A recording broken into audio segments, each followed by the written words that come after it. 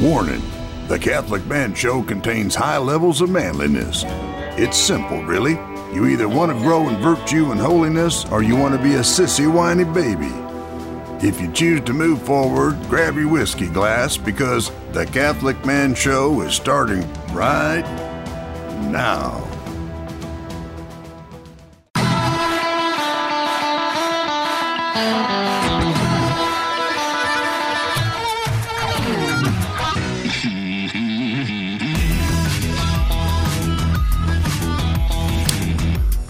Welcome to the Catholic Man Show. We're on the Lord's team, the winning side, so raise your glass. Adam Minahan here, sitting with David Niles to my right. To my left, we have a very special guest, a friend that we have been trying our best to get on for about a year. We have to blame COVID for this. But luckily, we have been able to get him on the show. Father Aquinas Guilbeau, he is the prior of the Priory of Immaculate Conception, and he is also a frequent provider of content for the Thomistic Institute, Aquinas 101. It's great to have you here. Thank you, Adam. It's great to be here. I'm glad we were able to do this finally after a year. Yes, and you gave a great talk on the domestic church last night for the Aquinas Institute of Catholic Culture, which is a really cool part about like being here in the Diocese of Tulsa, like having this institute. And it was very well received. You know, we're finally getting to the point where people are interested in getting back together. So it's just nice to have Catholics in a room together, eating and drinking and learning a little bit about our faith. No, thanks for that invitation, too. It was a great event last night. Nice to be able to make the connection between the House of Studies and the Thomistic Institute and the Alcuin Institute. It's good to learn about you guys and also just the amazing things that are happening out here in Tulsa. It was great to be in a full room last night and then at Mass this morning at Holy Family Cathedral here in Tulsa. As I told you after Mass, it's been a year since I've seen that many people in church at one time. And so it's great to... this has been a big boost for me. So, is this your first trip to Tulsa? First visit. What do you think of the cathedral? It's beautiful. I just love it. I made a gym out here the sanctuary is absolutely gorgeous, and the whole church, the windows, all of the appointments. It's great, and it seems like you've got a great rector there, other priests, deacons, and people who are on fire with the gospel. So it's great to be there this morning. So thank you. And I played a little bit of a sales pitch on him that I didn't take him to Clear Creek Abbey on purpose this time, we have to bring him back. There are other things to see. You will have to come back. Exactly. Yes. No. We're already planning the next trip, so thank you. Yes. Excellent. Yeah. So tonight we're gonna talk about temperance. We're gonna talk about the virtue of temperance, and we will imbibe in a little bit of a drink this evening. Temperately. Yeah. Yes. Torbeg. This evening. I've never had this. I've never even heard of it, to be honest with you. In fact, I'm getting to the point where if I go to the Scotch aisle and I'm not familiar with one, I just go ahead and grab it. Might as well. Because it's this is one I've never heard of before. You haven't heard of it either, Dave? No. But it's shaped by the island of Skye. It's a 2017, the Legacy series. They say it's aged in oak casks, and it's smoke and brine. It's kind of it has a little bit of peat, temperately well peated is what it says. Is smoke and brine part of the name or like the series or? I think that's they're like just part of the notes? description, maybe. Just part of the description. Okay. Robustly peated and spirit with a deceptively refined characters, resulting in a complex and characterful whiskey. The nose reminds me a lot of Ardbeg. Really? Well, the color even looks like Ardbeg. The color also looks like Ardbeg. Yeah. But then, even more than that, on the nose, it's Ardbegian. Yeah, iodine. Yeah. Smell. So we're on the Lord's team. The winning side. So raise your glass. Cheers. Cheers to Jesus. Cheers. Cheers, Juan. Juan on the buttons this evening. Did I mention that? I'm sorry if I didn't, Juan. I apologize, but we're grateful for Juan. He's been a huge help this weekend as well. We are sans Jim. He's feeling a little under the weather, so he stayed home this evening. It is kind of like Ardbeg. It's a little sweeter and a little saltier. You know what I'm saying? Like, it kind of the initial. Father, are you familiar with Ardbeg 10? I'm not. It's a staple at my house because it's about $42. Okay. And very delicious. like real smoky, real peaty, heavy on the iodine. Exactly all of the things that, like, the gross stuff that you like really treasure in a Scotch. But when you put it together. Right, yeah, Nice. exactly. So this kind of it starts off a lot. This is really good. In that same way, yeah. And I think, so I certainly think that people are going to be more familiar with Ardbeg 10 than they are with Torabeg. But this has a sweeter kind of up front, and definitely saltier. I do. I catch the salty. Yeah, Yeah. I agree. And it's not that bad a price. I think it's about $55. So it's Okay. it's not bad. It's a great if you like peated scotches. It's a medium length finish. I could. It's not a short finish. I could go for a little bit of a longer finish, but I think it's really good. Yeah. I'd say $55 is a fair price, personally. Yeah. For those who may be just now listening, we've added a couple of stations recently in Texas. Dave, why don't you this will also bleed into our topic really well. Why are we drinking on the show? Okay, so we drink on the show for a number of reasons. First, the best reason is just because God made the things of this earth good, and they should be enjoyed for their goodness.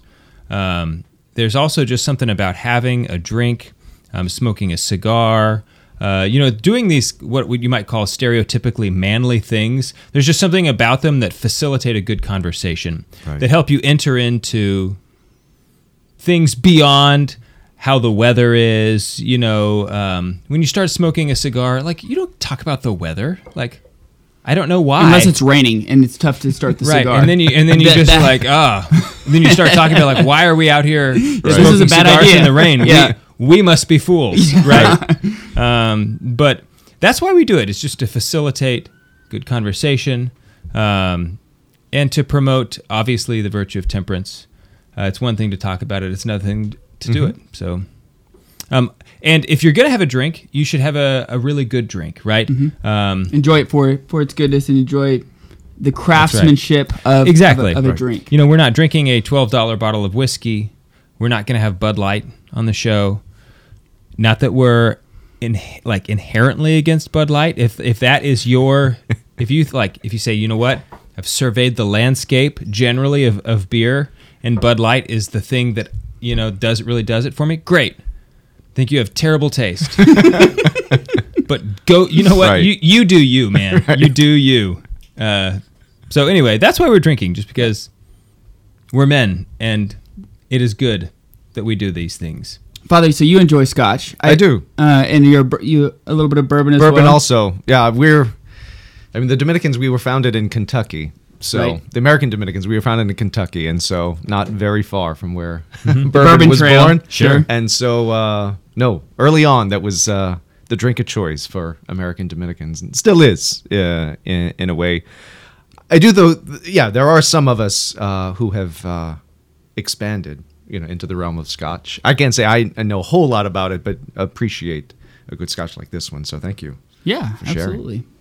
So what do you guys got going on at the Priory? What do you have going on at the Thomistic Institute? Why don't you just introduce yourself a little bit to our audience, for those of them who don't know you? Okay, sure. So Father Aquinas Guilbeau, as you said earlier, prior of the Dominican House of Studies in Washington, D.C., which is our studium, we call it, or the seminary for the Dominicans of the Eastern Province of the United States. That's the province of St. Joseph. There are 4 provinces of Dominican friars in the states: East, Central, West, and South.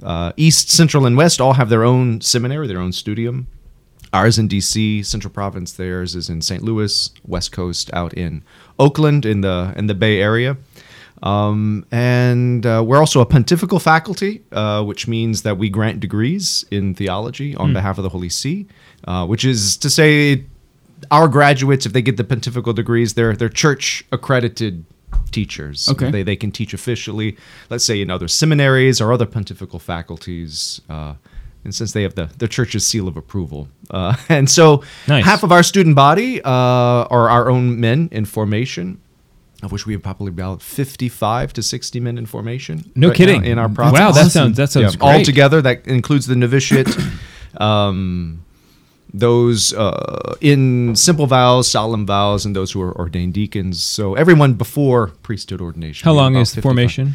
It can last, so it's a year of novitiate, 3.5, 4 years of simple vows, after which then would be diaconate and priesthood. So it could take about the average is 6 or 7 years for formation. As a Dominican first, you make solemn vows and then proceed to ordination after. Let me ask you this question. Mm-hmm. A coworker of mine, this is like back in the day when I worked in an office. Mm-hmm. Now I work from home still.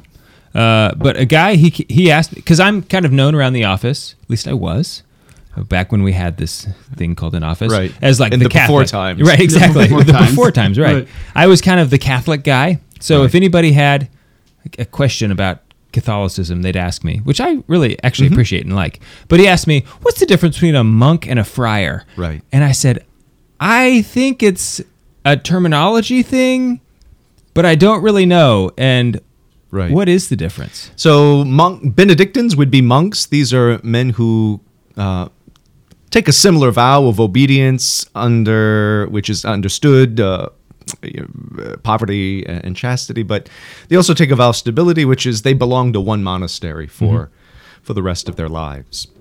Friars was a term that was developed later for the itinerant friars, which is to say those who make similar vows of obedience and poverty and chastity, but they move around. They can live in different communities over the course of their life, and so that's a principal distinction between monks and friars. Excellent. Awesome.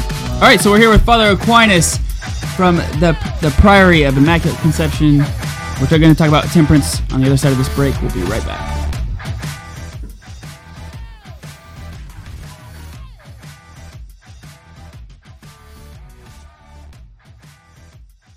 This segment of the Catholic Man Show is brought to you by The Catholic Woodworker. Go to thecatholicwoodworker.com for heirloom quality home altars, crucifixes, and rosaries. It's also the only place where you can get the official rosary of the Catholic Man Show. Type in promo code TCMS for 10% off all purchases.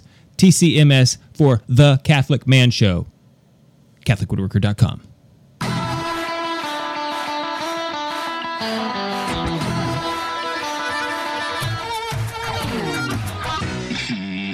Welcome back to the Catholic Man Show. I'm David Niles. Here with Adam Minahan and Father Aquinas. Which is like the coolest name. Yes. You can thank my novice master for that. Is that who? Uh-huh. Okay. He made the decision. Yeah. Was that like a... Did you like kind of clinch? Like, Right. Or were you like, It's like, is there a lot of pressure on you? You're like, I'm Father Aquinas. Well, first, yeah, like it's cool. It's like, but yeah. Then for the rest of my life, yeah. Aquinas. Oh, wow. Yeah, I got big shoes to fill. Yeah. So tell me, Yeah, exactly. Yeah, big time. Do you think St. Thomas, do you think you guys are the Dominicans, but you're known, St. Dominic was awesome. Right. Like, awesome. But more people know who St. Thomas is That's right. than St. Dominic. It's true. He kind of overshadowed his, the order. It is true. I think it's part of the legacy that St. Dominic has in the church, that it's not his biography, it's not his own hagiography, not his own personal witness or sanctity. His legacy for the church is the order. It's and the rosary. That's what that's right. That's what I think of. And so in the order and its works of preaching Marian devotion, but also solid theology, just the intellectual life to uncover and defend the goodness of creation, right? Yes. And the superabundant goodness of grace. That's what. So he set up a way of life that was attractive for men not only of his age but of our own. The goal of the Dominican life is to be, a good preacher, a faithful son of the church and a faithful preacher. It's not so much to be another Saint Dominic. That's not the goal. I think that's a way in which Dominicans are really distinct from, one of the ways in which Dominicans are really distinct from Franciscans. I think for a Franciscan, to become a Franciscan is to be St. Francis. To spend your whole life striving to imitate the virtue and the life of St. Francis. Whereas St. Dominic, when he died in 1221, he was basically forgotten. He was buried in the church in Bologna, but then the friars just got on with it, got on Yeah. with life and didn't forget him, but there was no real cult of the founder in that sense. And so 15 years or so after the death of Saint Dominic, a friend of his who had been a cardinal, who helped him to establish the order, himself becomes pope, is elected pope, and he's the one who goes to the brethren of the day and say, you guys should pay a little more attention to to Saint Dominic. He was like my friend. I knew him. He was a holy man, and he should be recognized for his holiness. So you guys should probably start working on his canonization. How about send me some documents? As the Pope, I'm telling you, I'd be happy to do this. And so that's how it got started. So it's not that there's no love for Saint Dominic, because there is. It's not that there's no appreciation for Saint Dominic, because there obviously is. But it's sure.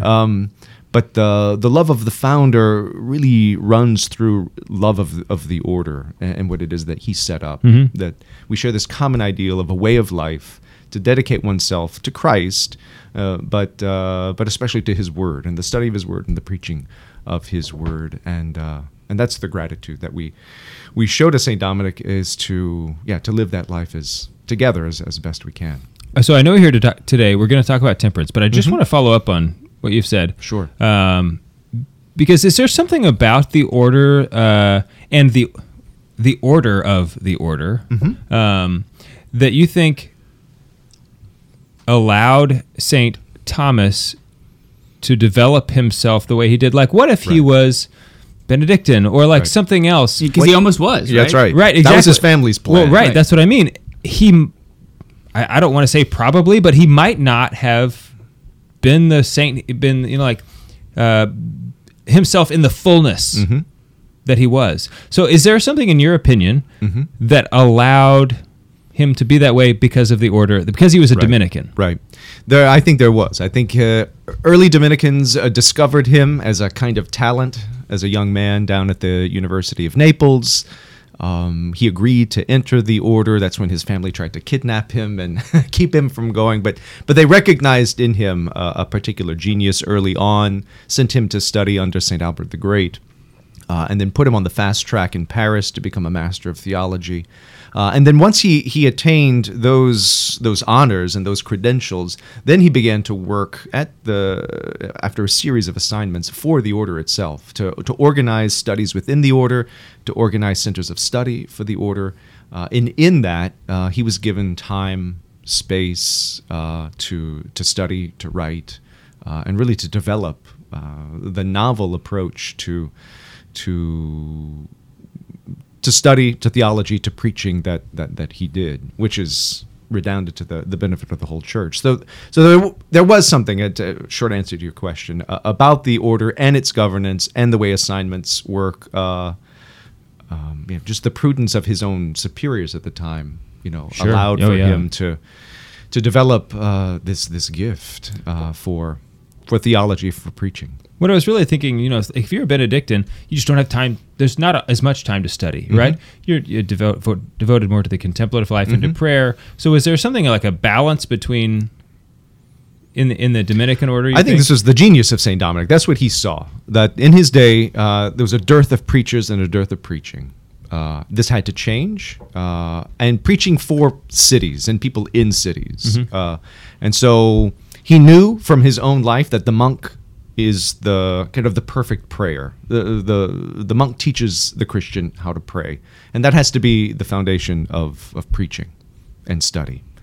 And so that was Dominic's instinct, that to form a city preacher, you basically had to take the monk out of the country monastery, put him in the city, and take the shovel out of his hand, because that's what he was doing most of the day, and you put a book in his hand. And so you have this city monk, this city preacher, who consecrates himself to prayer and to study of the Word, but his work is study, learning, teaching, and preaching. Beautiful. Yeah. Beautiful.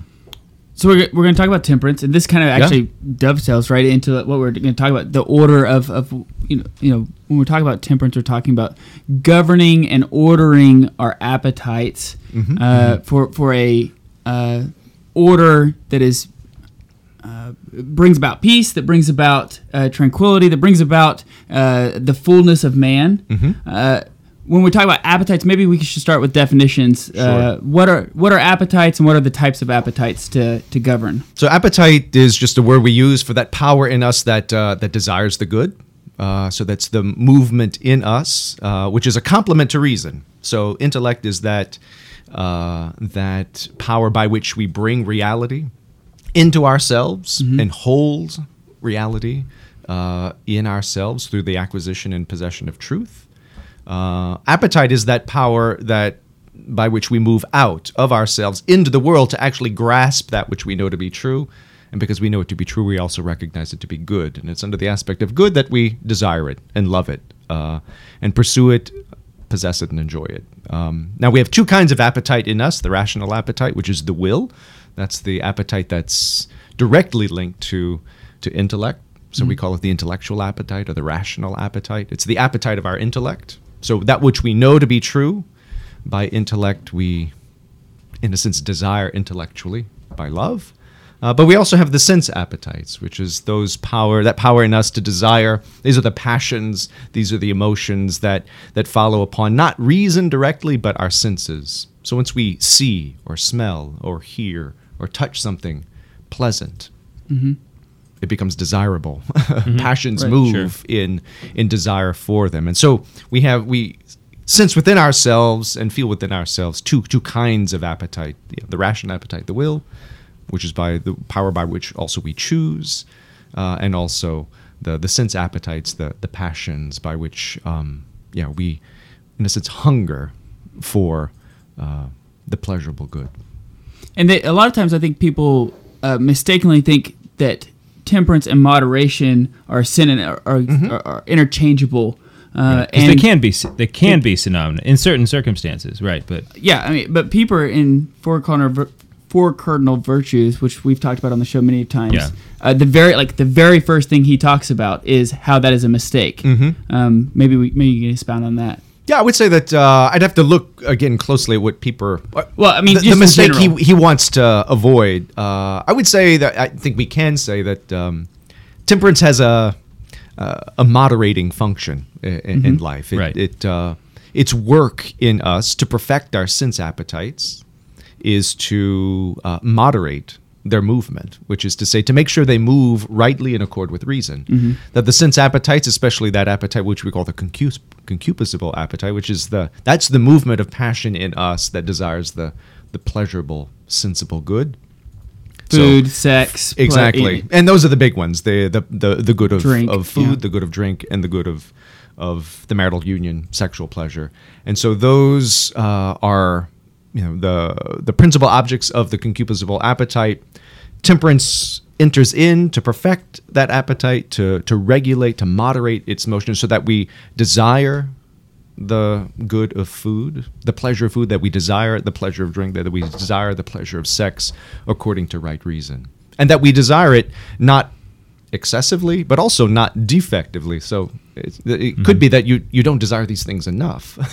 Right, yeah, sure. But in most cases, if we have a problem with the concupiscible appetite, it's because it's a little overactive and needs a little moderation in that sense. That is certainly my experience. Right? I will tell you. That's the work of temperance. It's been over a year since I've read the Four Cardinal Virtues, but I want to say that he was saying that temperance is more than just moderation. That's right. Right. It's not that they're not. There's a lot of overlap, but that they're not equivalents. Right. Moderation is the act of temperance. Right, and the temperance does go beyond moderation, because there are some things where if moderation has a kind of negative aspect to it, what Pieper's going to say, Thomas is going to say that temperance helps us to feel rightly. And that it's not a danger, something to be avoided, but in fact can be enjoyed perfectly. Right. Perfect. Yeah. All right. So we'll pick this up on the other side of the break. We'll be right back.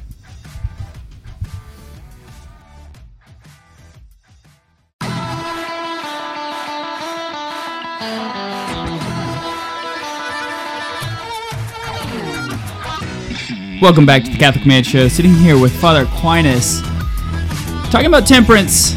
Father, I think maybe we start with maybe concupiscible appetites, focus on that maybe a little bit more. Sure. Because that's probably what most men are struggling to govern. Sure. And so let's say what the concupiscible appetites are.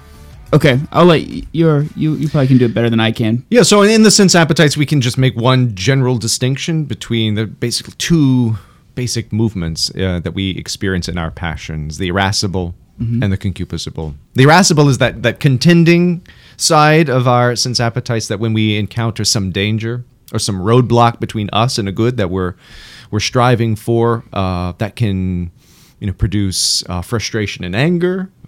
It can produce fear. If the danger is in fact threatening, to us. So let's say someone insults your wife. No, this is a post. No, we're not going there. We're not going there. Just kidding. Or the Blessed Mother. Yeah. There we go. Right. Yeah. Yes, that's another one I was thinking. Have you read The Ball and the Cross? No, I haven't. Oh, no. It's a great book. Short G.K. Chesterton book. This will only take like 5 seconds. The whole premise is that there's this guy from Scotland who goes to London, and there's this atheist newspaper who's printing like insulting things about Our Lady, and he like breaks the window and jumps through and challenges this guy like to a duel to the death because like no one talks about my mother that way, and it's like it's just awesome. It's so funny. I'll have to pick that up. It's like the easiest Chesterton book I think that there is that he wrote. Yeah. Well, thanks for the recommendation. Yeah. The Ball and the Cross. The Ball and the Cross. Yeah. So on the irascible side, you can it's fear, anger. There's also daring. And that's all what fortitude. The cardinal virtue of fortitude moderates, just to make sure that we don't, by excess or defect, fear or get angry or, in our daring, fall away from the right pursuit of the good that we're seeking simply because there's some kind of danger roadblock, there. So that's what fortitude, its work is to moderate in us the irascible appetite. Then there's also the concupiscible appetite. So the irascible contends with danger or hindrances to the good. The concupiscible side is that those passions that draw us towards that which is pleasurable. So pleasurable goods, sensible, pleasurable goods are things that just naturally attract us, and those can be of all the senses: sight, smell, taste, hearing, but especially touch. For Aquinas, he says that the ones that we're really that the passion really moves for is the pleasures of touch. And there he puts food and drink. There's definitely the big three. A higher sense of reality in the when you if you see something. It could be an illusion. Right. It's hard to be illusioned by things that you can touch. No, I think today we really put a priority on sight. If you ask somebody which sight would you fear most to lose, probably what sense?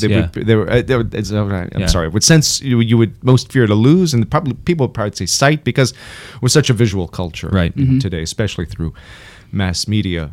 But the ancients and the medievals and most of Western tradition understood that the sense that we rely on most and employ most is touch. That's where we come in a sense, as you said, with contact with reality. That's what confirms for us what the other senses tell us, and it's also the sense by which we feel things that are nice and pleasurable and give us joy, and so that those passions that orient us and incline us towards the enjoyment of the pleasure goods can be excessive or defective, and it's the work then of temperance to moderate those such that we desire those goods in a right way, or that, and this is the usual problem with us, that when we encounter or sense a pleasurable good, that passion in us for those goods don't stir up in such a way that leads us to the immoderate or irrational pursuit or enjoyment of that good. And so there could be gluttony in terms of food, drunkenness in terms of drink, or of lust in terms of the immoderate, irrational desire for sexual pleasure. So let me ask you this question. This is not a leading question. I really am asking you this. Are the virtues, I don't want to say absolute, but Are the virtues truly relative, like per person, or is there like a real virtuous amount that should be universal, right? And so I'm thinking of alcoholism. You know, somebody. Obviously, the right thing for someone who is an alcoholic is to not drink. However, while that might be the best thing for them to do, is that still a lack of virtue in that they're not able to drink temperately? Or is that temperance itself? You know what I'm saying? Like, what is the answer to that question? Complex. But it's a good question, and it's one that we do have to wrestle with, just in terms of coming to greater clarity as to what the virtue does and what we should expect the virtue to do for us. So, in answer to your first question, it's yes and no. Are there objective standards of the virtue, let's say of temperance? Yes, insofar as for everyone, temperance is going to moderate the sense appetites. Yeah. They're going to help us achieve the mean between excess and defect. So that's going to be the same for everyone. What isn't the same for everyone is what the mean is between excess and defect. So for a 5-year-old girl, you know, the measure of food that's rational for her to eat is going to be different than a 35-year-old man. I don't know if you met Adam's dad. I did. Yeah, he did. Okay, so obviously he's going to eat more than a 5-year-old girl. That's you know right. what I'm saying? Like, exactly.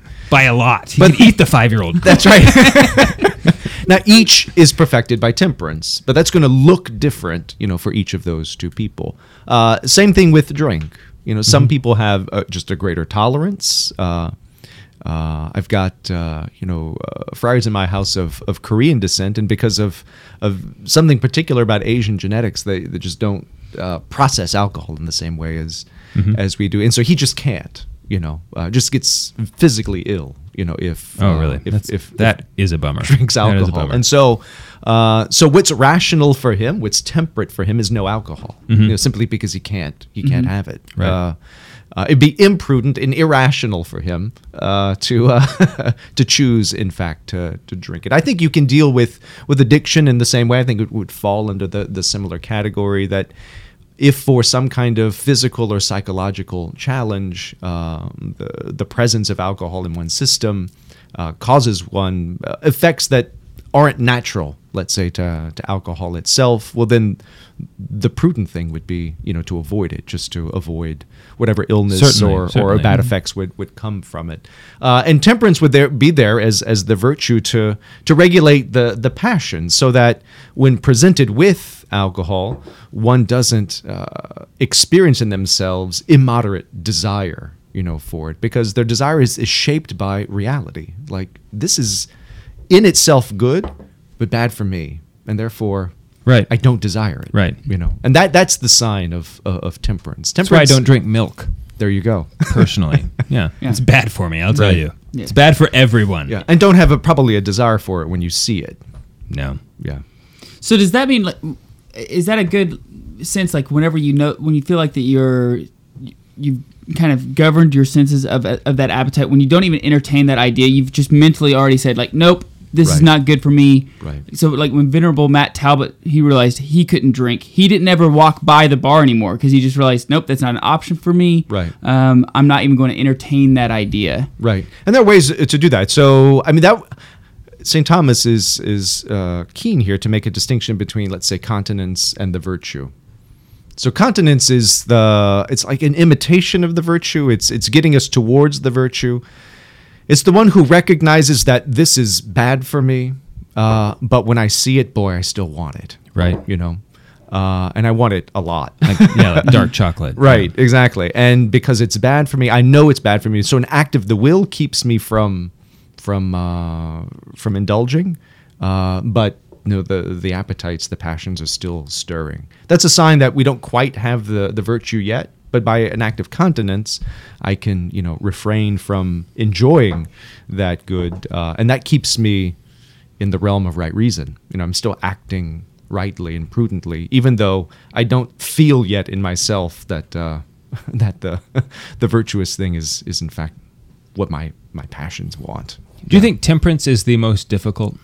of all the virtues? I think we find it to be the most difficult because it affects in us, real sensation. Right. You know, and because those sensations are so present to us. So the sensation of, like, say, hunger, the pleasure of food, thirst, and the pleasure of drink, the desire for love, and the marital union. Obviously, Aquinas, says is the most intense of the physical pleasures. The work then to regulate and to moderate and to make the movements of those passions rational, and even our enjoyment of those pleasures rational. We find that taxing.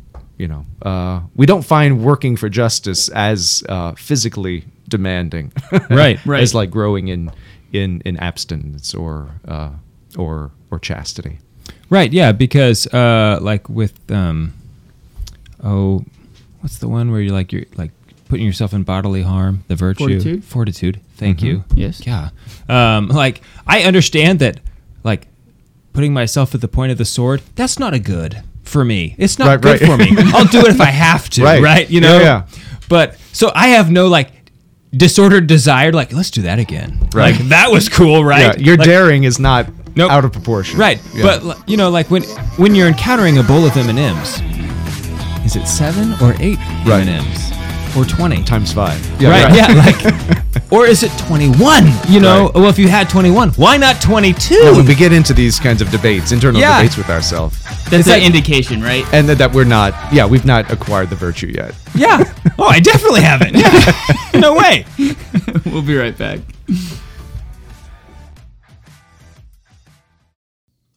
Do you feel like God is calling you to go on a pilgrimage? Well, for the last 34 years, Select International Tours has been leading pilgrimages to holy sites all over the world. And when you go on pilgrimages, Dave, you want to make sure you have the best hotels, you're touring with the best guides, and every detail has been addressed.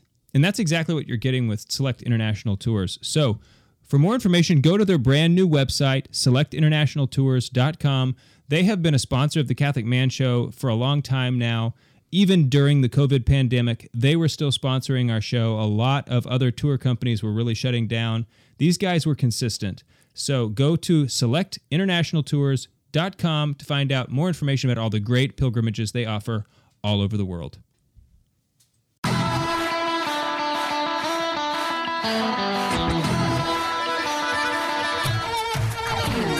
Welcome back to the Catholic Man Show. I'm David Niles. Here with Adam and Hannah and the Father Aquinas. The, not a, but the. The Father Aquinas. Is there another one? There are. No. Are you serious, Clark? There's one in my province, actually. No kidding. Mm-hmm. Father Aquinas Beale, who's currently at one of the campus ministers at Johns Hopkins University in Baltimore. Do you guys have rock, paper, scissors contests or to see? Well, he's the prior. That's right. So yeah. Oh, I guess the community took care of that for me. Yeah. They just elected me prior, and that's it. Yeah. Really funny thing that happened in this room not too long ago. Adam and Juan were going to have a rock, paper, scissors contest. I don't even remember what it was about, but Juan, right before they did it, he goes, "I'll just let you know, I always throw a rock." And Adam looked at him like. You could tell it's just a total mind job on Adam. He's like, "Are you serious? Or you're playing me? What do I do now? Are you about to throw scissors? Because I'm gonna throw paper? Is that what? You know what? He threw rock. It was so funny. The whole thing. It was the best. An honest man, right? It's I was just sitting there as a spectator, going, "This is incredible." This is the quality stuff that happens here, Father. I always throw rock. Okay, Temperance. We're talking about temperance. So we kind of touched on Crucible. Mm-hmm. Maybe we'll brush on the irascible and then talk about how to continue to develop it. Mm-hmm. Okay, so irascible appetite, go.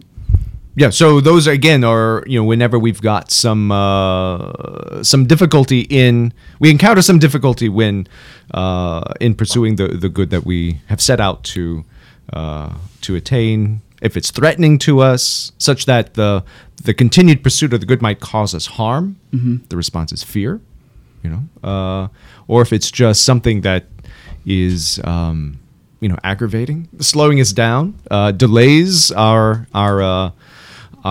enjoyment of that good. That can be anger.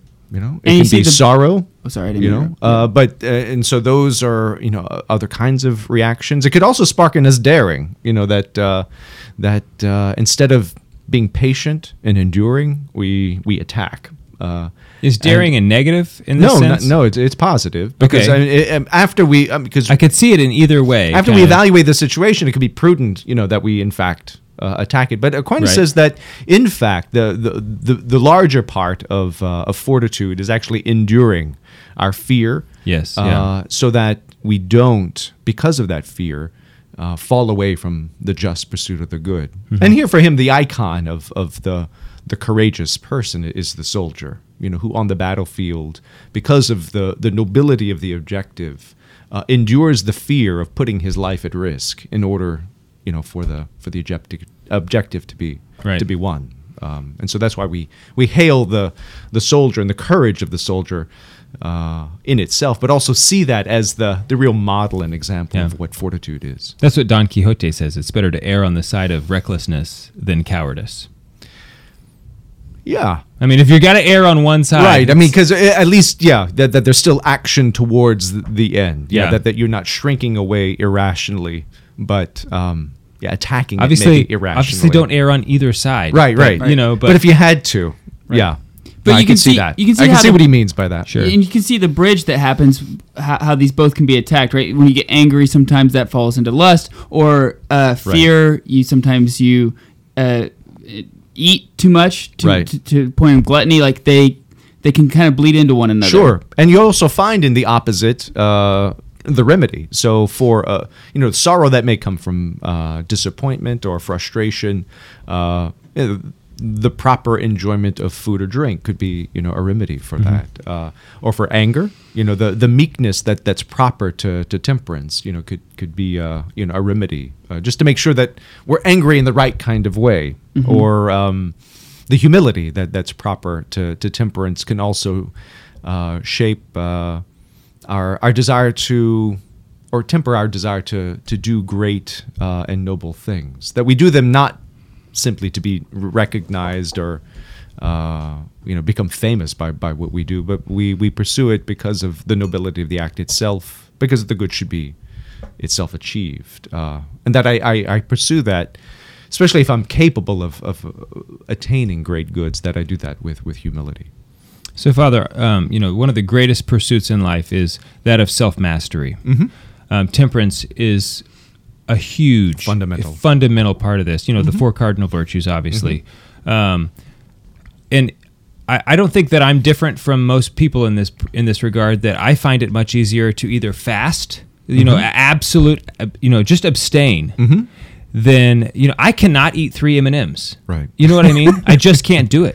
And I know that if I were perfectly virtuous, my appetites, I would not desire that which was more than I should. That I would be able to satisfy 100% of my desires, and it would be just right. My desires are not there, right? And so how do I get there? You know what I mean? Like I know that it's a habit. I need to somehow practice it. But even in saying I'm going to limit myself to 5 M&Ms, that I understand that's probably part of it. But I'm still in that sense not.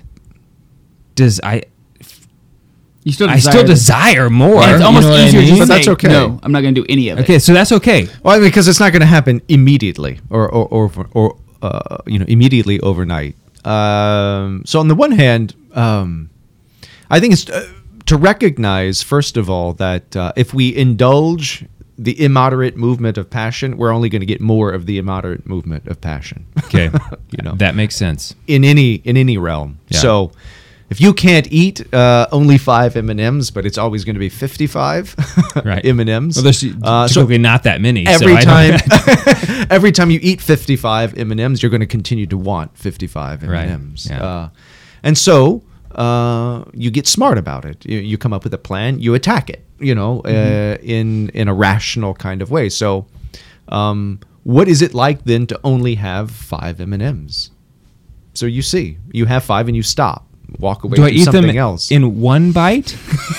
or 5 separate 1 M&M I would bites? say separate. Yeah. Okay. I would start there. Prolong it. Right. Okay, yeah, make it, string it out. And then okay? stop. And then there's going to be a kind of delight there. I mean, you've had the chocolate, but then because you had a moderate amount, a rational amount. Maybe that's also 6. Maybe 6 would be a more prudent number. 7 is a perfect number. Well, this is where you're going to start getting yourself You in see what I'm trouble. doing? Yeah. And See? This is it No, right you, here. you set a plan and you stick to it. And over time, there'll be an experience of the delight of having a rational, reasonable, prudent amount of the pleasure. And you'll begin to delight in that more than just gorging yourself, absolutely satisfying the basic, just sense pleasure for the satisfaction of the sweetness of the candy, but also, and Aquinas says this, it's the feeling, it's the sense of touch in the stomach because it's full and more than full. We have to get to a point where we experience the delight and pleasure of the moderate amount, and we have to like that more than the feeling of being gorged. And however we get there, that's the first step. Right. And then over time, you'll become more and more satisfied by the delight of the moderate amount, and more, in a sense, disgusted by the feeling, even the idea of the immoderate amount. I think that's important to know about what the temperate movement of the passion is. It's not for Aquinas the cessation of passion or the quashing of passion, the absence of passion. No, it's the right movement of that passion towards the right kind of satisfaction of the passion. So the temperate man is the one who prefers the fine meal to the quick thing from Burger King or McDonald's. Sometimes that's necessary, but you prefer nutritious, well prepared, and well set kind of food. It's the one who, as you were joking at the beginning of the show, it's the one who prefers Torabeg to Bud Light. Right. Yeah. And also in the realm of sexual pleasure, it's the husband who takes absolute delight in his wife and enjoys her company, especially in intimate moments, and is in fact in all kinds of ways. In all kinds of ways, and then is in fact repulsed by even the idea of enjoying that pleasure with anyone else. Right. Or outside of her in general. Yeah, exactly. Yeah, and so that's a sign that you've that's what temperance looks like. It's the man who enjoys all of these goods and all of these pleasurable goods according to right reason, which is to say according to also to his circumstances, state of life, age, marital status. All of those things go into helping to determine what is prudent and rational. One of the things that I've been reflecting on, or it certainly was at the very beginning of Easter, I was kind of looking back on my Lent. Last year I did Exodus 90. This year I kind of adopted the practices of Exodus 90 during Lent. And what I decided is that for next year, instead of abstaining from these things, I'm going to do exactly kind of what we're talking about. If there's a social setting, I will have 1 beer. Right. I will not abstain from beer. I will not abstain. I will have 1. And that if you're at a birthday party like for 4 hours, right, it's hard to have 1 beer. Right. Do you have it right away? Do you wait? Right. Put it off an hour? You know what I mean? But like to do that instead of, because I don't have an addiction. I'm not addicted to chocolate. I'm not addicted to these things, right? And so I don't actually need to abstain. You see what I'm saying? Right. I think that's what I'm going to do next year. Should be harder. I think it will be harder. Yeah, because I would rather just not have any Exactly. than have just a little. It's Right. 0 or gluttony. Like those are the easy I got ends lots of of the thoughts spectrum. on that, especially how it applies to Lent. But Well, okay. we might have to save that for another show. Well, after this, How about that for we're inviting done myself with on the again? radio section. The podcast will continue right after this. If you have a few minutes Sure. to share your thoughts with us, so if you want to hear Father Aquinas' thoughts, go to thecatholicmanshow.com, download our podcast. We're on the Lord's team, the winning side. so raise your glass. And cheers to Jesus. Cheers. This is perfect. I'll cheers you on. Oh, you want some more? Oh, you'd like a little bit more. Mas por favor. Yeah, I mean, you'd have to almost do that, but you'd also have to be giving. I mean, it's you just like a warm up, as they say in the in coffee world. That's fine. Yeah, that's plenty. Thank you. I spilled a drop, 2 drops. That's alcohol abuse. So what were your thoughts on that? So I do think that there's something that people approach Lent, I think, by and large, I mean, with the best of intentions. So this isn't to fuss at or to denigrate anyone, especially in their Lenten practices. But I think there is something that the way people approach Lent as a kind of feat of strength, that and it doesn't have any real value outside of proving either to themselves or to others or maybe to God, just how strong they are. Like, I love you enough, not to have this pleasure for 40 days. And the concentration is so put on not failing in the penance, such that if you fail in the penance, like, Lent is busted. Great. You're done. All right. Yeah.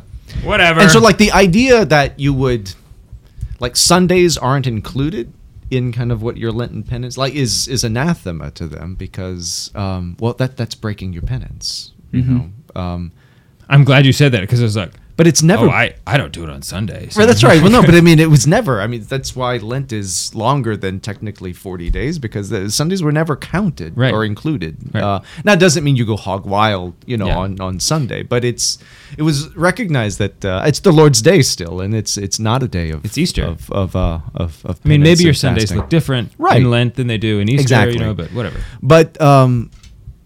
But I think the pressure that people put on themselves about not failing in their penance is an indication that there's a misunderstanding of what this is for, in terms of denying ourselves certain pleasures to grow, to open up the soul and the spirit to prepare itself to celebrate, Easter, well.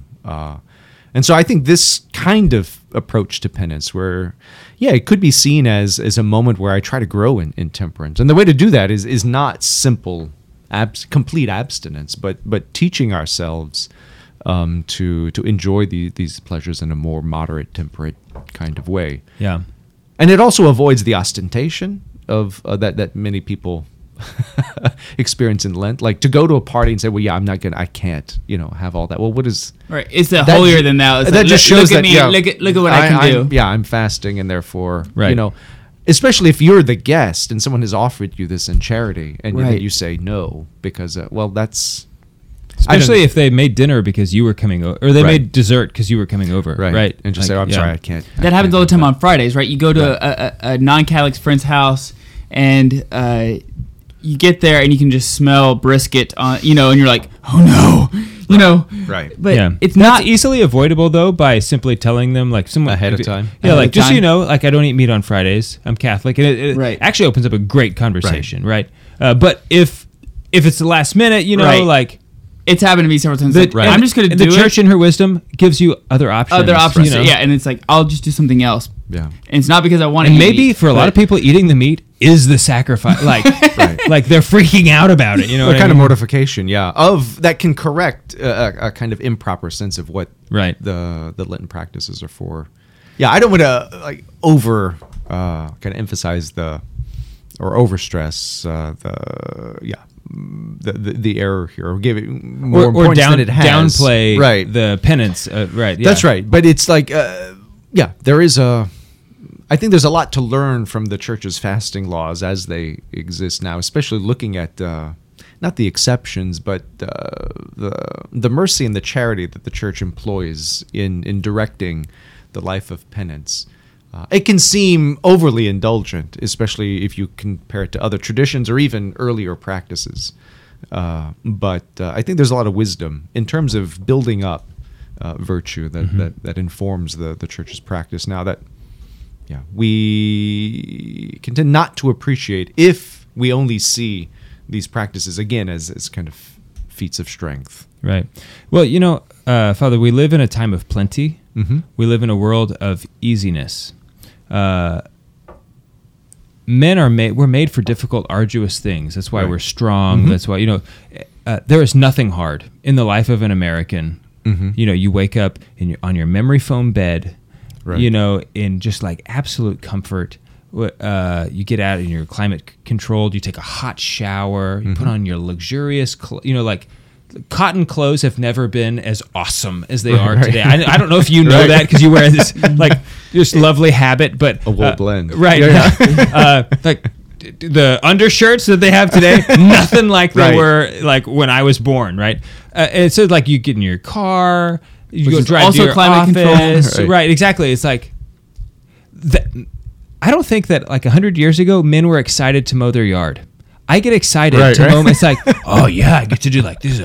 I'm going to be a man today. You know, like I haven't been a man the other days of the week. You know, so I think the same kind of thing applies to Lent. That oh, finally.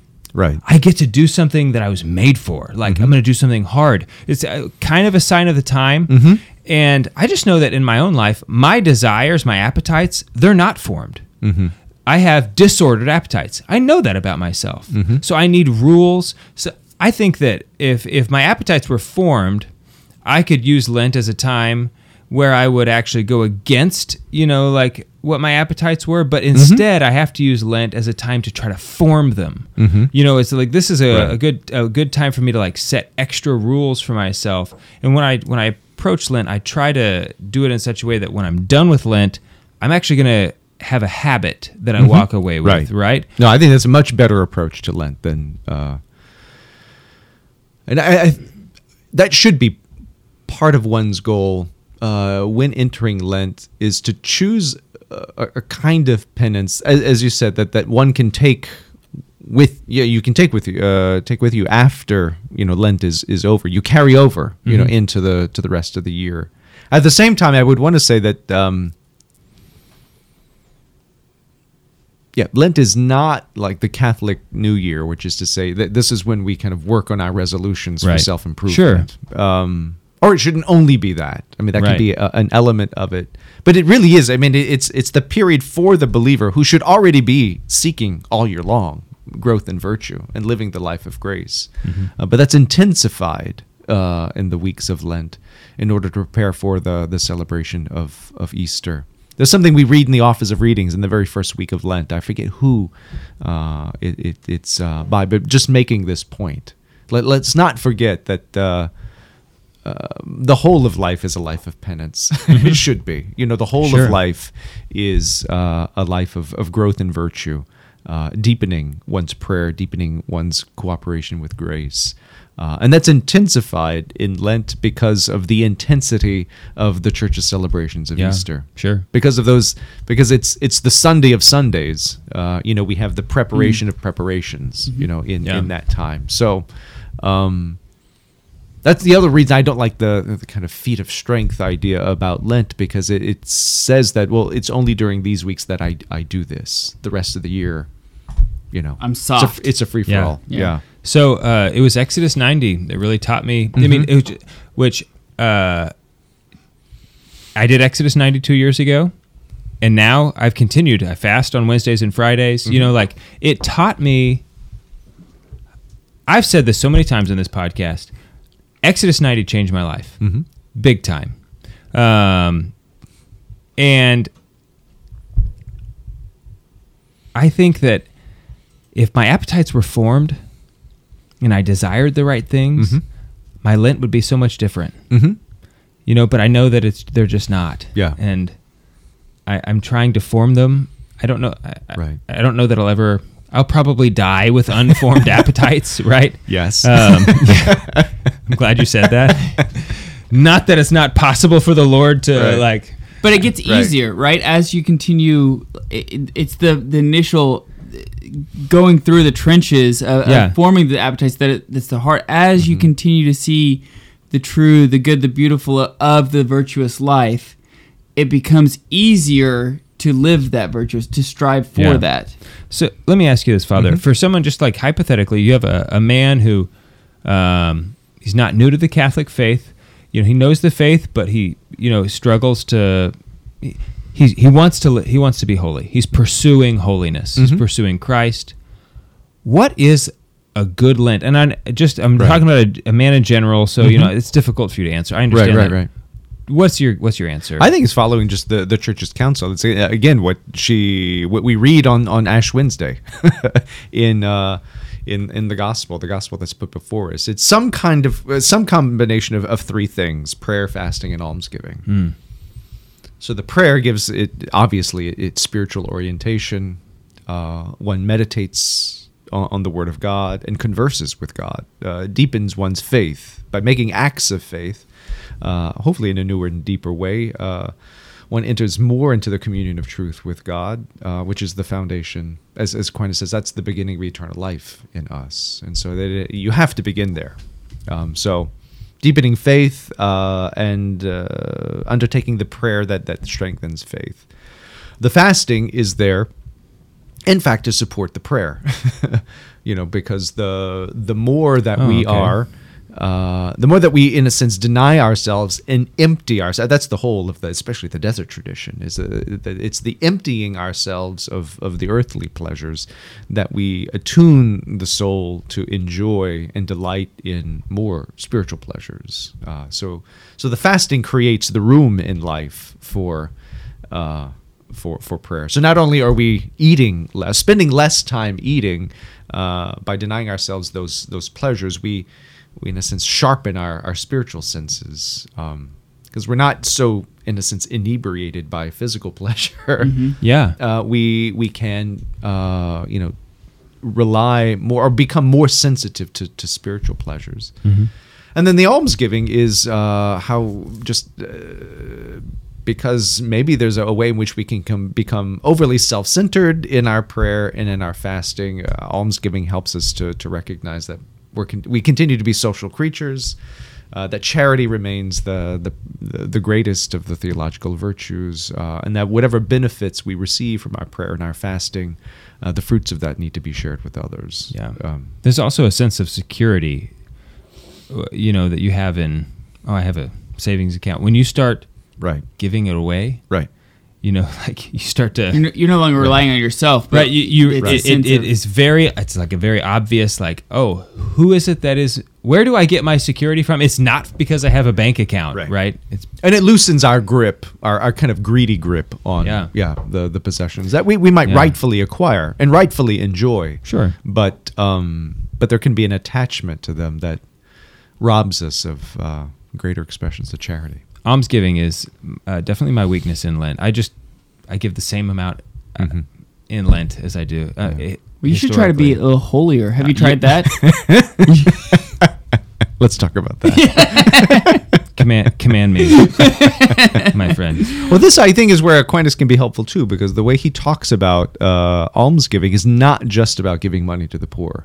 Okay. For him, almsgiving is the general category which encompasses every act of mercy. So for him, the corporal and spiritual works of mercy, all of them fall under almsgiving. Really? Yeah. I did not know that. Yeah. And so I think that's a healthier way to see that it's not just about giving money to the poor, but performing the 14 acts that are recommended by Scripture in terms of, and they're both corporal, which is to say physical, but also spiritual. They have their origin in the soul and their benefit in the soul, and really the point of almsgiving is to make us more merciful, and in that recognizing more and more how we are the recipients and beneficiaries of the Lord's mercy. And the only response we have to that is to show mercy ourselves. And that's almsgiving. That's beautiful. The last thing I want to say is just a comment on a point you made just a minute ago. I have noticed in my own prayer life, the days, like I pray in the morning. It's the first, when I get up, I pray for about 30 minutes. The days where I have fasted, I should say the mornings where I fasted the day before, I tend to find I have a more... I don't want to judge my prayer life based on the way I feel about my prayer, right? But I tend to feel more intimate. The days where, like, oh wow, we had like a birthday party yesterday and ate like 2 pieces of cake.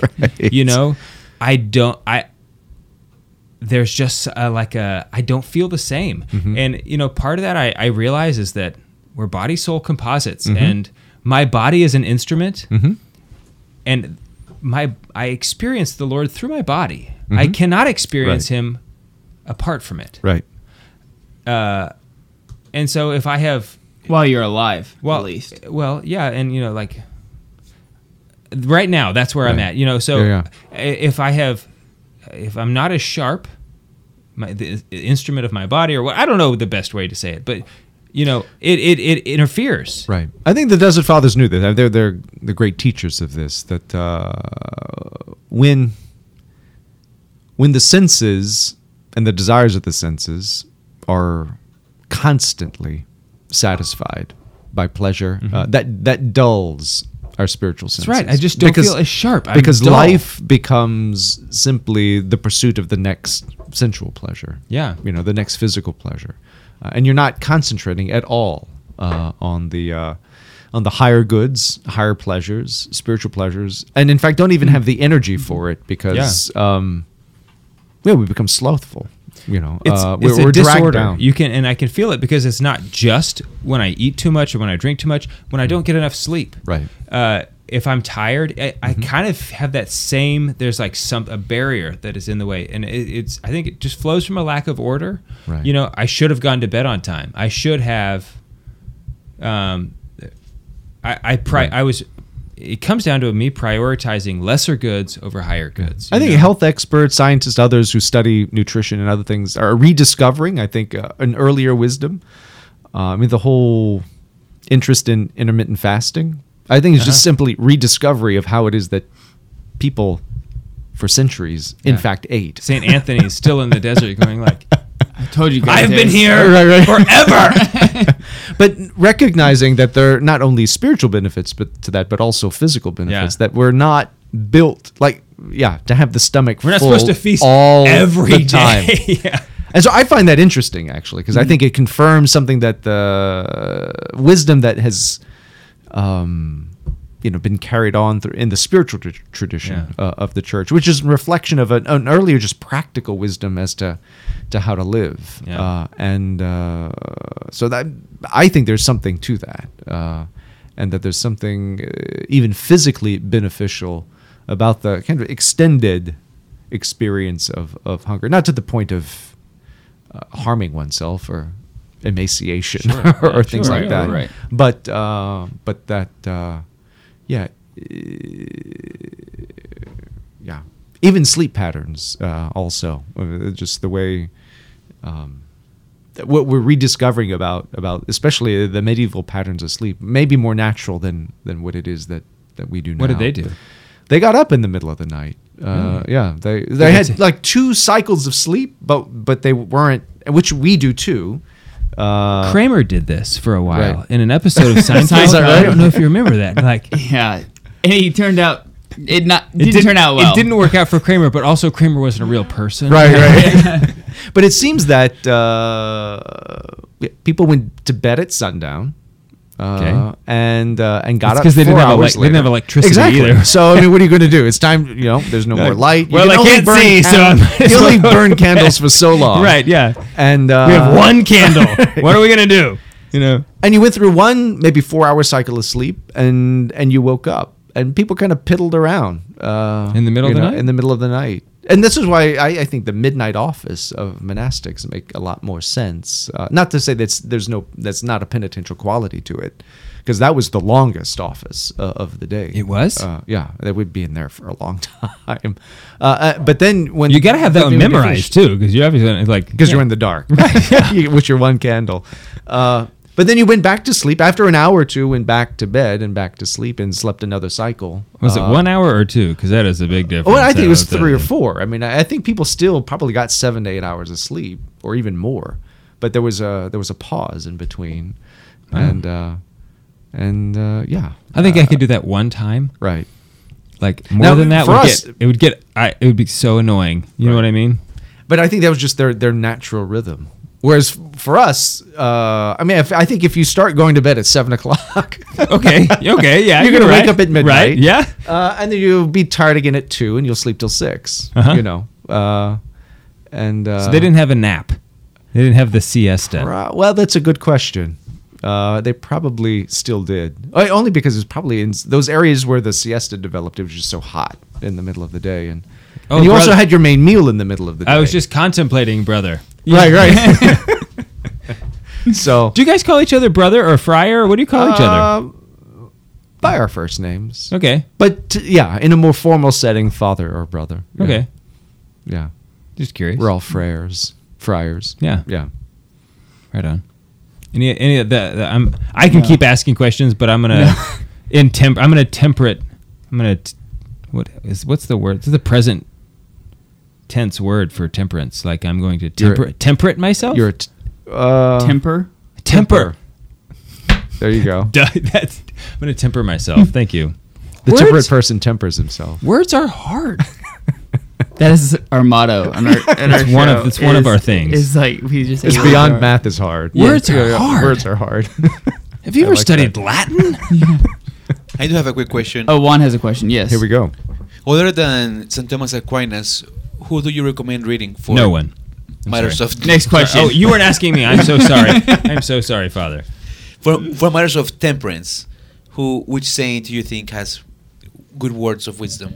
Oh gosh. Go to St. Thomas's teacher, St. John Cassian, who was 5th century. Somebody can correct me if that's wrong.